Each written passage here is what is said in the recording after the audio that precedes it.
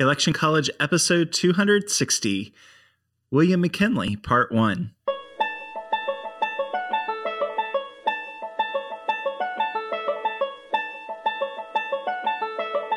Let's throw a political party. Face it, the political scene sucks, but did it always? It's time for Election College, and class is in session. Now, your hosts, Jason Goff and Ben Smith.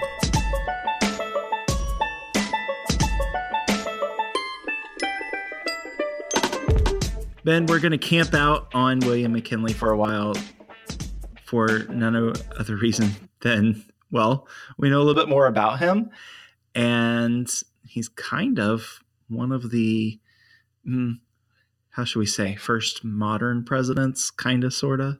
Yeah, I think that's a good way to put it. And yeah, we know a little bit more about him. We've had multiple episodes in the past about him. We'll have multiple episodes this time around as well. And we also did, we got sent a book by Simon & Schuster. We did an interview with the author of that book about William McKinley. We'll put a link to the show in the show notes to it. So you can check that out on Amazon and pick it up. We'll get, if you buy it, we might get a little spiff from it, but we're not getting paid to make this endorsement. But it's a really good book. I read probably about the first third of it and just got distracted with other things. But so far, it was really entertaining. But anyway, yeah, William McKinley, he's like kind of in our era, even though he's really, still 150 years or more back. Yeah. So we're feeling the repercussions from his presidency probably more than any other president who gets any credit. Like you can say, yeah, Abraham Lincoln, there's a strong federal government because of some of his policies, or Andy Jack because, the whole states' rights thing. But William McKinley, some of the practicalities of what happened during his administration, we feel today.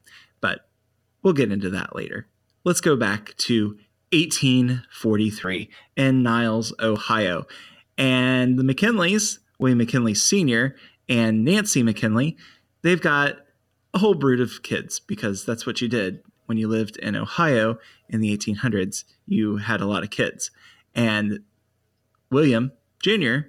was the seventh child. So that goes to show you that William Sr., he wasn't just an egotist. Not that you're an egotist if you name your first child after yourself, but, he's extra specially humble to wait till number 7 to name him William Jr. What if they were all females or not suited for the name William, perhaps? That's possible. Or you could be George Foreman and just That's true. All your kids George, right? So it may not matter. That's right. Gender may not matter, and birth order may not matter. But yeah, so the McKinleys, they were, English, Scots-Irish descent, which that's two separate things. And they settled in Western PA. Hey, that's near you. Mm-hmm. And the family moves to Ohio when William McKinley Sr. was a boy, and they settle in what's now Lisbon, Ohio. He meets Nancy, and he's like, hey, let's get married. And she's got some Pennsylvania heritage as well. They figure, let's start this family.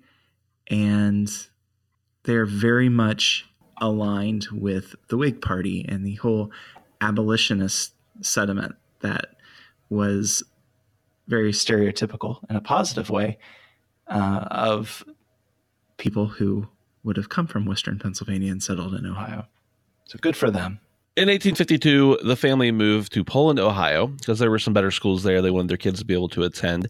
And William graduates from Poland Seminary in 1859. The next year, he decides to go to Allegheny College in Meadville, also not too far from me, and remains there for about a year, but gets kind of depressed and maybe homesick and just sick in general, and goes back home. He did recover from his health, but the family's finances declined, and he wasn't able to really go back to school. So he picks up a few part-time jobs and starts teaching at a school back near Poland thereafter. Man, Ben, I like to think that you would have known the McKinleys because here you are, the mayor of Butler, Pennsylvania. That's true. You would have known them, and you would have been real good friends, and you would have invited me to meet them as well. and we'd be chums. We'd all be buddies. I think that's what you would have said. Mm-hmm. Yeah. We'd go out on the lake and go fishing and talk about abolition, I guess, something like that. But speaking of abolition, when the southern states decide, hey, we're going to leave, see ya, USA, a lot of people from Ohio volunteer to go into the military and defend the Union and preserve the Union from those rebels. So McKinley and his cousin, William McKinley Osborne, which I'm sure got really confusing, they enlist as privates. Ben, I'm so glad you're not called Jason Goff. Yeah, Smith. That'd be confusing for sure. That'd be crazy. Yeah, so they enlist and they are privates in the Poland Guards, Poland, Ohio, that is, in June of 1861. They head out to Columbus, where they join other units, and they form the 23rd Ohio Infantry. Now, this doesn't mean that they just go and take off and begin fighting. No, they train for a while, and they head to Western Virginia and join the Kanawha Division of the Union Army, and they keep on heading east.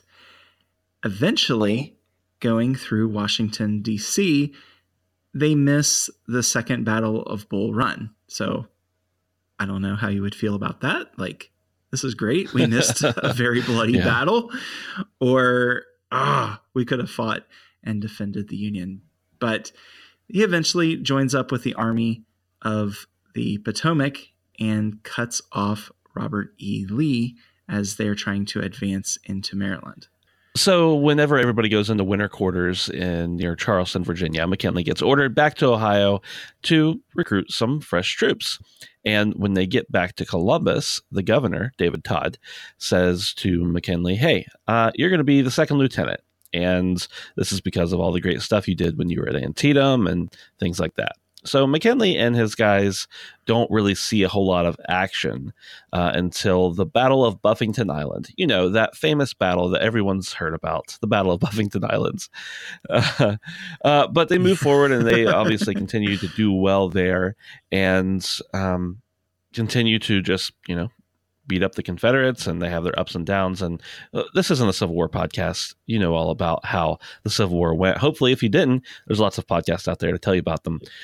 But in 1883, McKinley gets elected as a first-class companion of the District of Columbia Commandery of the Military Order of the Loyal Legion of the United States, or MOLLIS for short.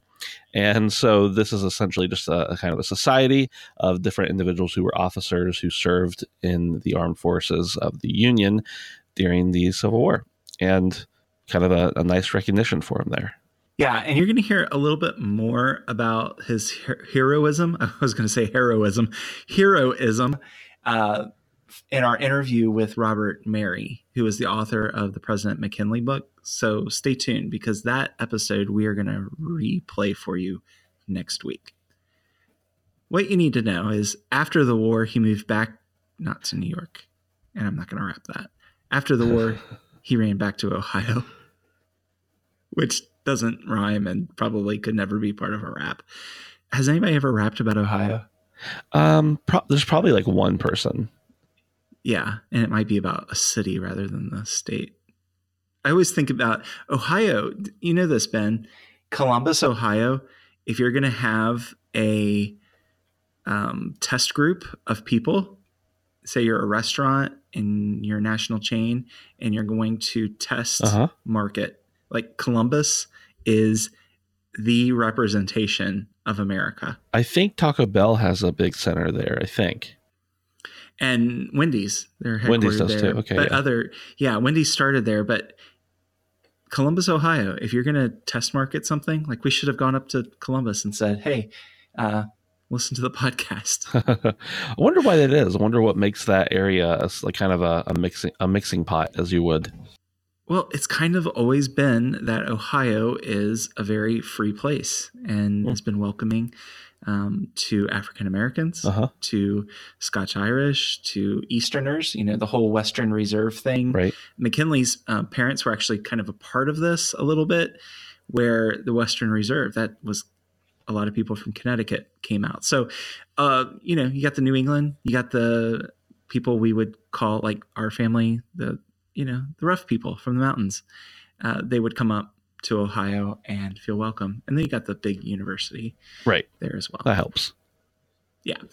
Anyway, he goes back to Ohio. So I'm sure that there are some raps because hip hop, classical, whatever, Ohio's got it all. He begins studying law because he knows that he's going to be president someday, right?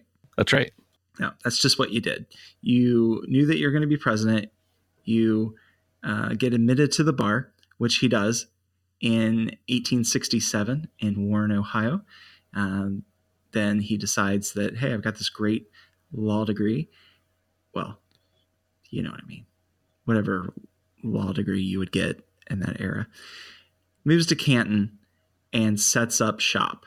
He forms a partnership with George Belden, who is a former judge as well as a lawyer, and he is quite successful. He buys a block of buildings there on Main Street, and he's making some cash because he's renting out these houses, which, by the way, if you're young and you can do that, go for it. Go buy some properties, rent them out, make some coin. Then the thing you need to know is Stark County, which is where Canton is. The population was pretty split between Democrats and Republicans because, face it, it's Ohio. It's a good cross-section of America, right? And he decides to run for office of prosecuting attorney in 1869, which was usually held by the Democrats. And guess what? He wins. But in 1871, he loses because that's just the way things happen sometimes. Really close election, though. 143 votes kills the deal for him.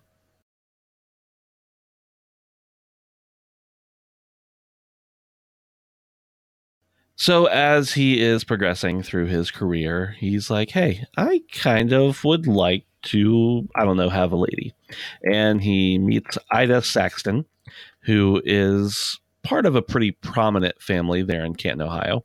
They get married, so it goes just like that. They meet, they get married, and Ida joins William's Methodist Church, because remember, William is very devout Methodist.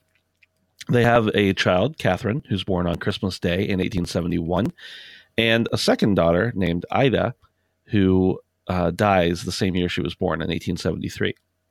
Of course, Ida goes into a pretty deep depression, and her health, which was always kind of bad, just gets worse. And then 2 years later, Catherine, their first child, dies of typhoid fever. So Ida never really gets over that, and they don't have any more children after that. And you can imagine why that would be hard to get over, of course.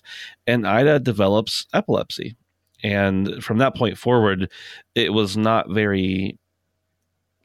didn't make for a good situation for William to be away for very long. She really liked having him around, and of course he really wanted to be around, very devoted and took care of her during her time of need. And with that epilepsy, it can kind of cause issues at any time. So they were pretty close, and he really kept care of her. And that's one of the things that is kind of one of his legacies to me, is that even with all the things that he did and all the important stuff he did and all the offices he held, he always made sure to be a devoted and good husband. Yeah, for sure. And I think that is kind of what enamors me with William McKinley. He's just devoted to her. It's one of those things when you say your marriage vows, you don't realize the better or for worse. And, here she is, reasonably healthy, and then tragedy strikes and he sticks by her the whole way. So I think we'll drop in some nuggets along the way as we talk about him and his devotion to his wife. But back to his political career, he is all about Republican politics. And as he's rising in his law career, he's becoming very prominent, and the Republicans are taking notice. He attends the state Republican convention in 1875.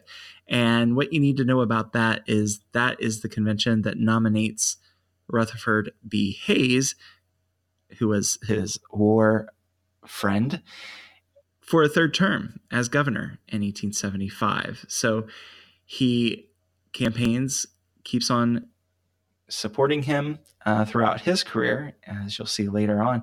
But McKinley takes on a high-profile case as an attorney that defends a group of coal miners who were arrested for rioting because they clashed with strikebreakers. Yeah, so he has a pretty good stance with the labor unions and things like that. And so as he's campaigning for the Republican nomination, that really helps him out, which sounds kind of interesting. But, the things have switched around a little bit in the last 150 years as far as unions and labor unions and stuff like that. But the delegates to the conventions were like, blue-collar voters, they're going to vote for this guy. So in August of 1876, he gets nominated for the seat in the 17th Congressional District. And at that point, Rutherford B. Hayes was nominated for president. And William McKinley is like, hey, I'm going to campaign for you. I'm going to campaign for me. We're both going to win. And they did. And this really helps because Hayes wins this really hotly disputed election by about 3,300 votes. So you can imagine that at least some of those votes had to have come from McKinley's campaigning. And McKinley, he wins, but it's not all roses because he's going to make a lot less money than what he was earning as a lawyer. So, everything comes with a little bit of a cost. Yeah, so McKinley takes his seat in Congress in October of 1877, and Rutherford B. Hayes, he's the president. And you think that this is going to be great. He's got an end to the president, right?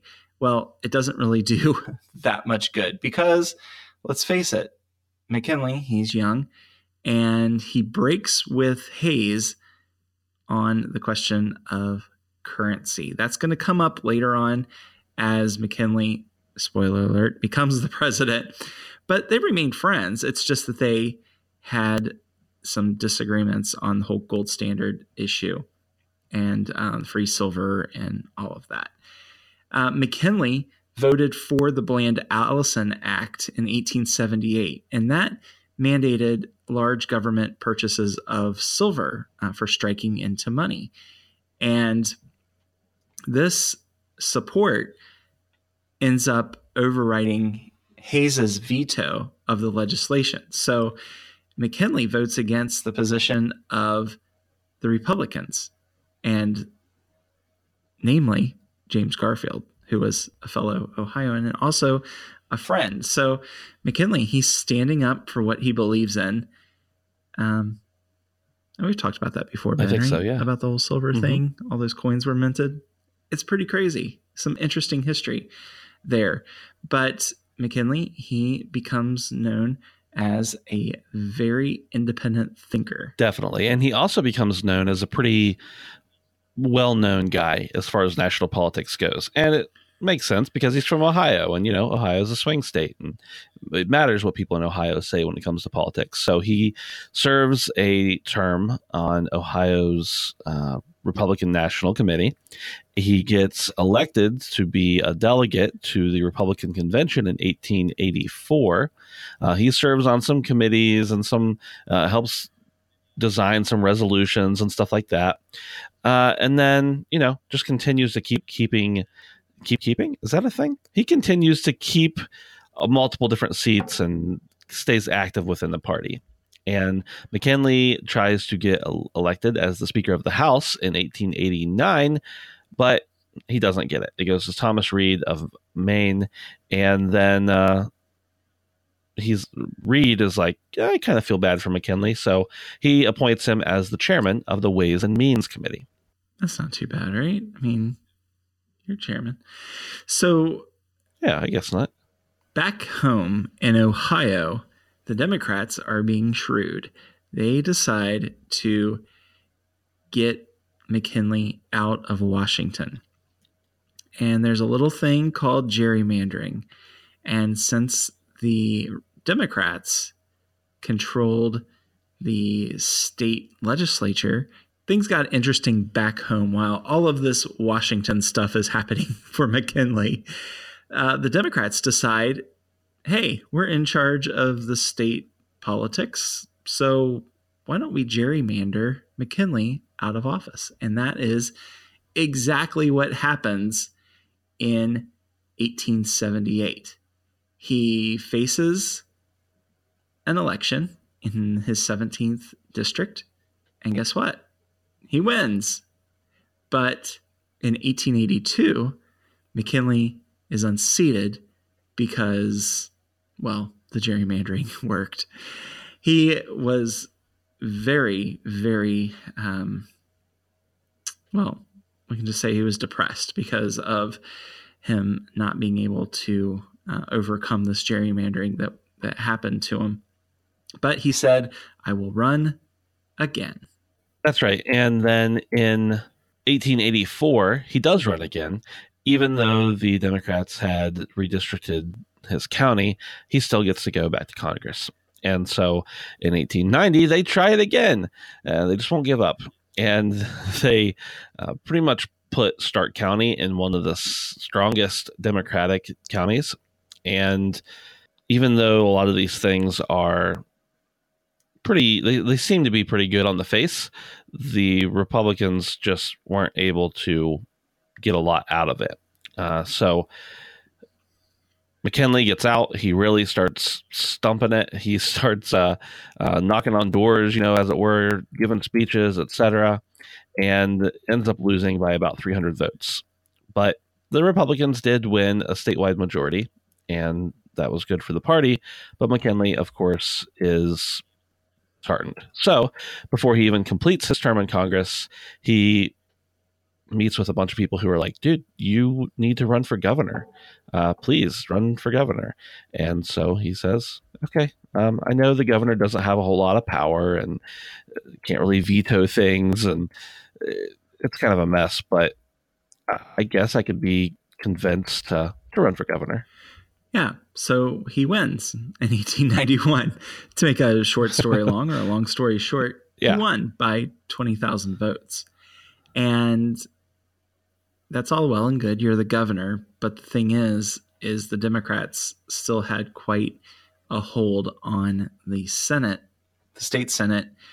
And you've got a Republican president, Harrison, who's in the White House at the time. And it doesn't bode too well in Ohio to be a Republican because Harrison is not very popular. So McKinley, there he is. He's the governor. Can't get a whole lot done. But good things happen in 1896 because Grover Cleveland wins. And good for McKinley, believe it or not, because despite Cleveland being a Democrat, the Panic of 1893 hits. And this sounds like good news for McKinley because it's popular again to be a Republican until scandal hits. And McKinley had a buddy in Youngstown named Robert Walker. He lends money to McKinley early on in life, and McKinley, being grateful for this money that Walker had lent him, decided that he would guarantee some of Walker's borrowings for his business. And McKinley didn't keep track of what he was signing.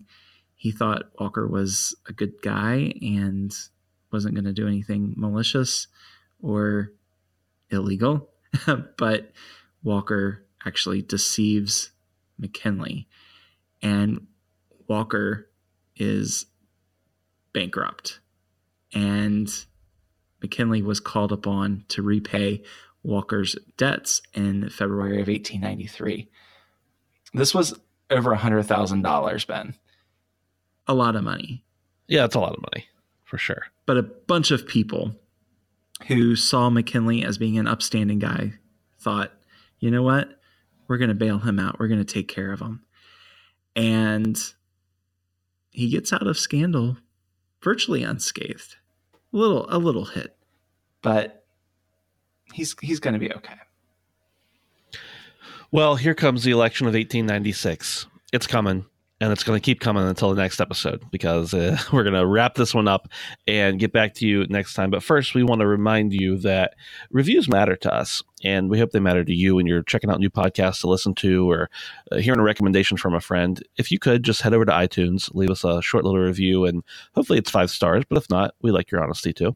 And then maybe you could tell a friend this week that you really enjoy the Election College podcast, and maybe they would too. We would appreciate it, and we do that little happy dance. Someday you'll get to see it, but not today. Yeah.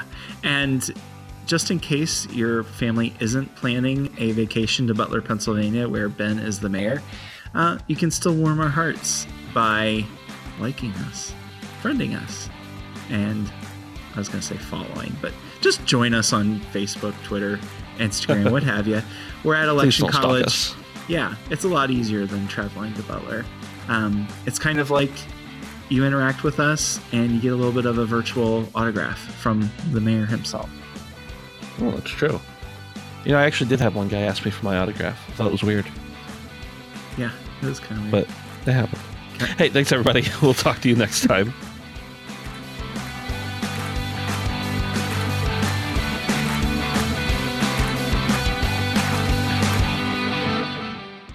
Have you heard about the 2018 study that showed half of prenatal vitamins tested had unacceptable levels of heavy metals? No? Well, now you have. I'm Kat, mother of 3 and founder of Ritual, the company making traceability the new standard in the supplement industry. I remember staring at my prenatal vitamins and finding all these things I was trying to avoid: high amounts of heavy metals, synthetic colorants, and unnecessary ingredients. So, at 4 months pregnant, I quit my job and started Ritual because I believe that all women deserve to know what they're putting in their bodies and why. I'm so proud of our prenatal vitamin. The ingredients are 100% traceable, it's third-party tested for microbes and heavy metals, and recently received the Purity Award from the Clean Label Project. You see, we trace like a mother because, let's be honest, no one cares quite like a mother. But don't just take my word for it. Trace for yourself with 25% off at ritual.com/prenatal.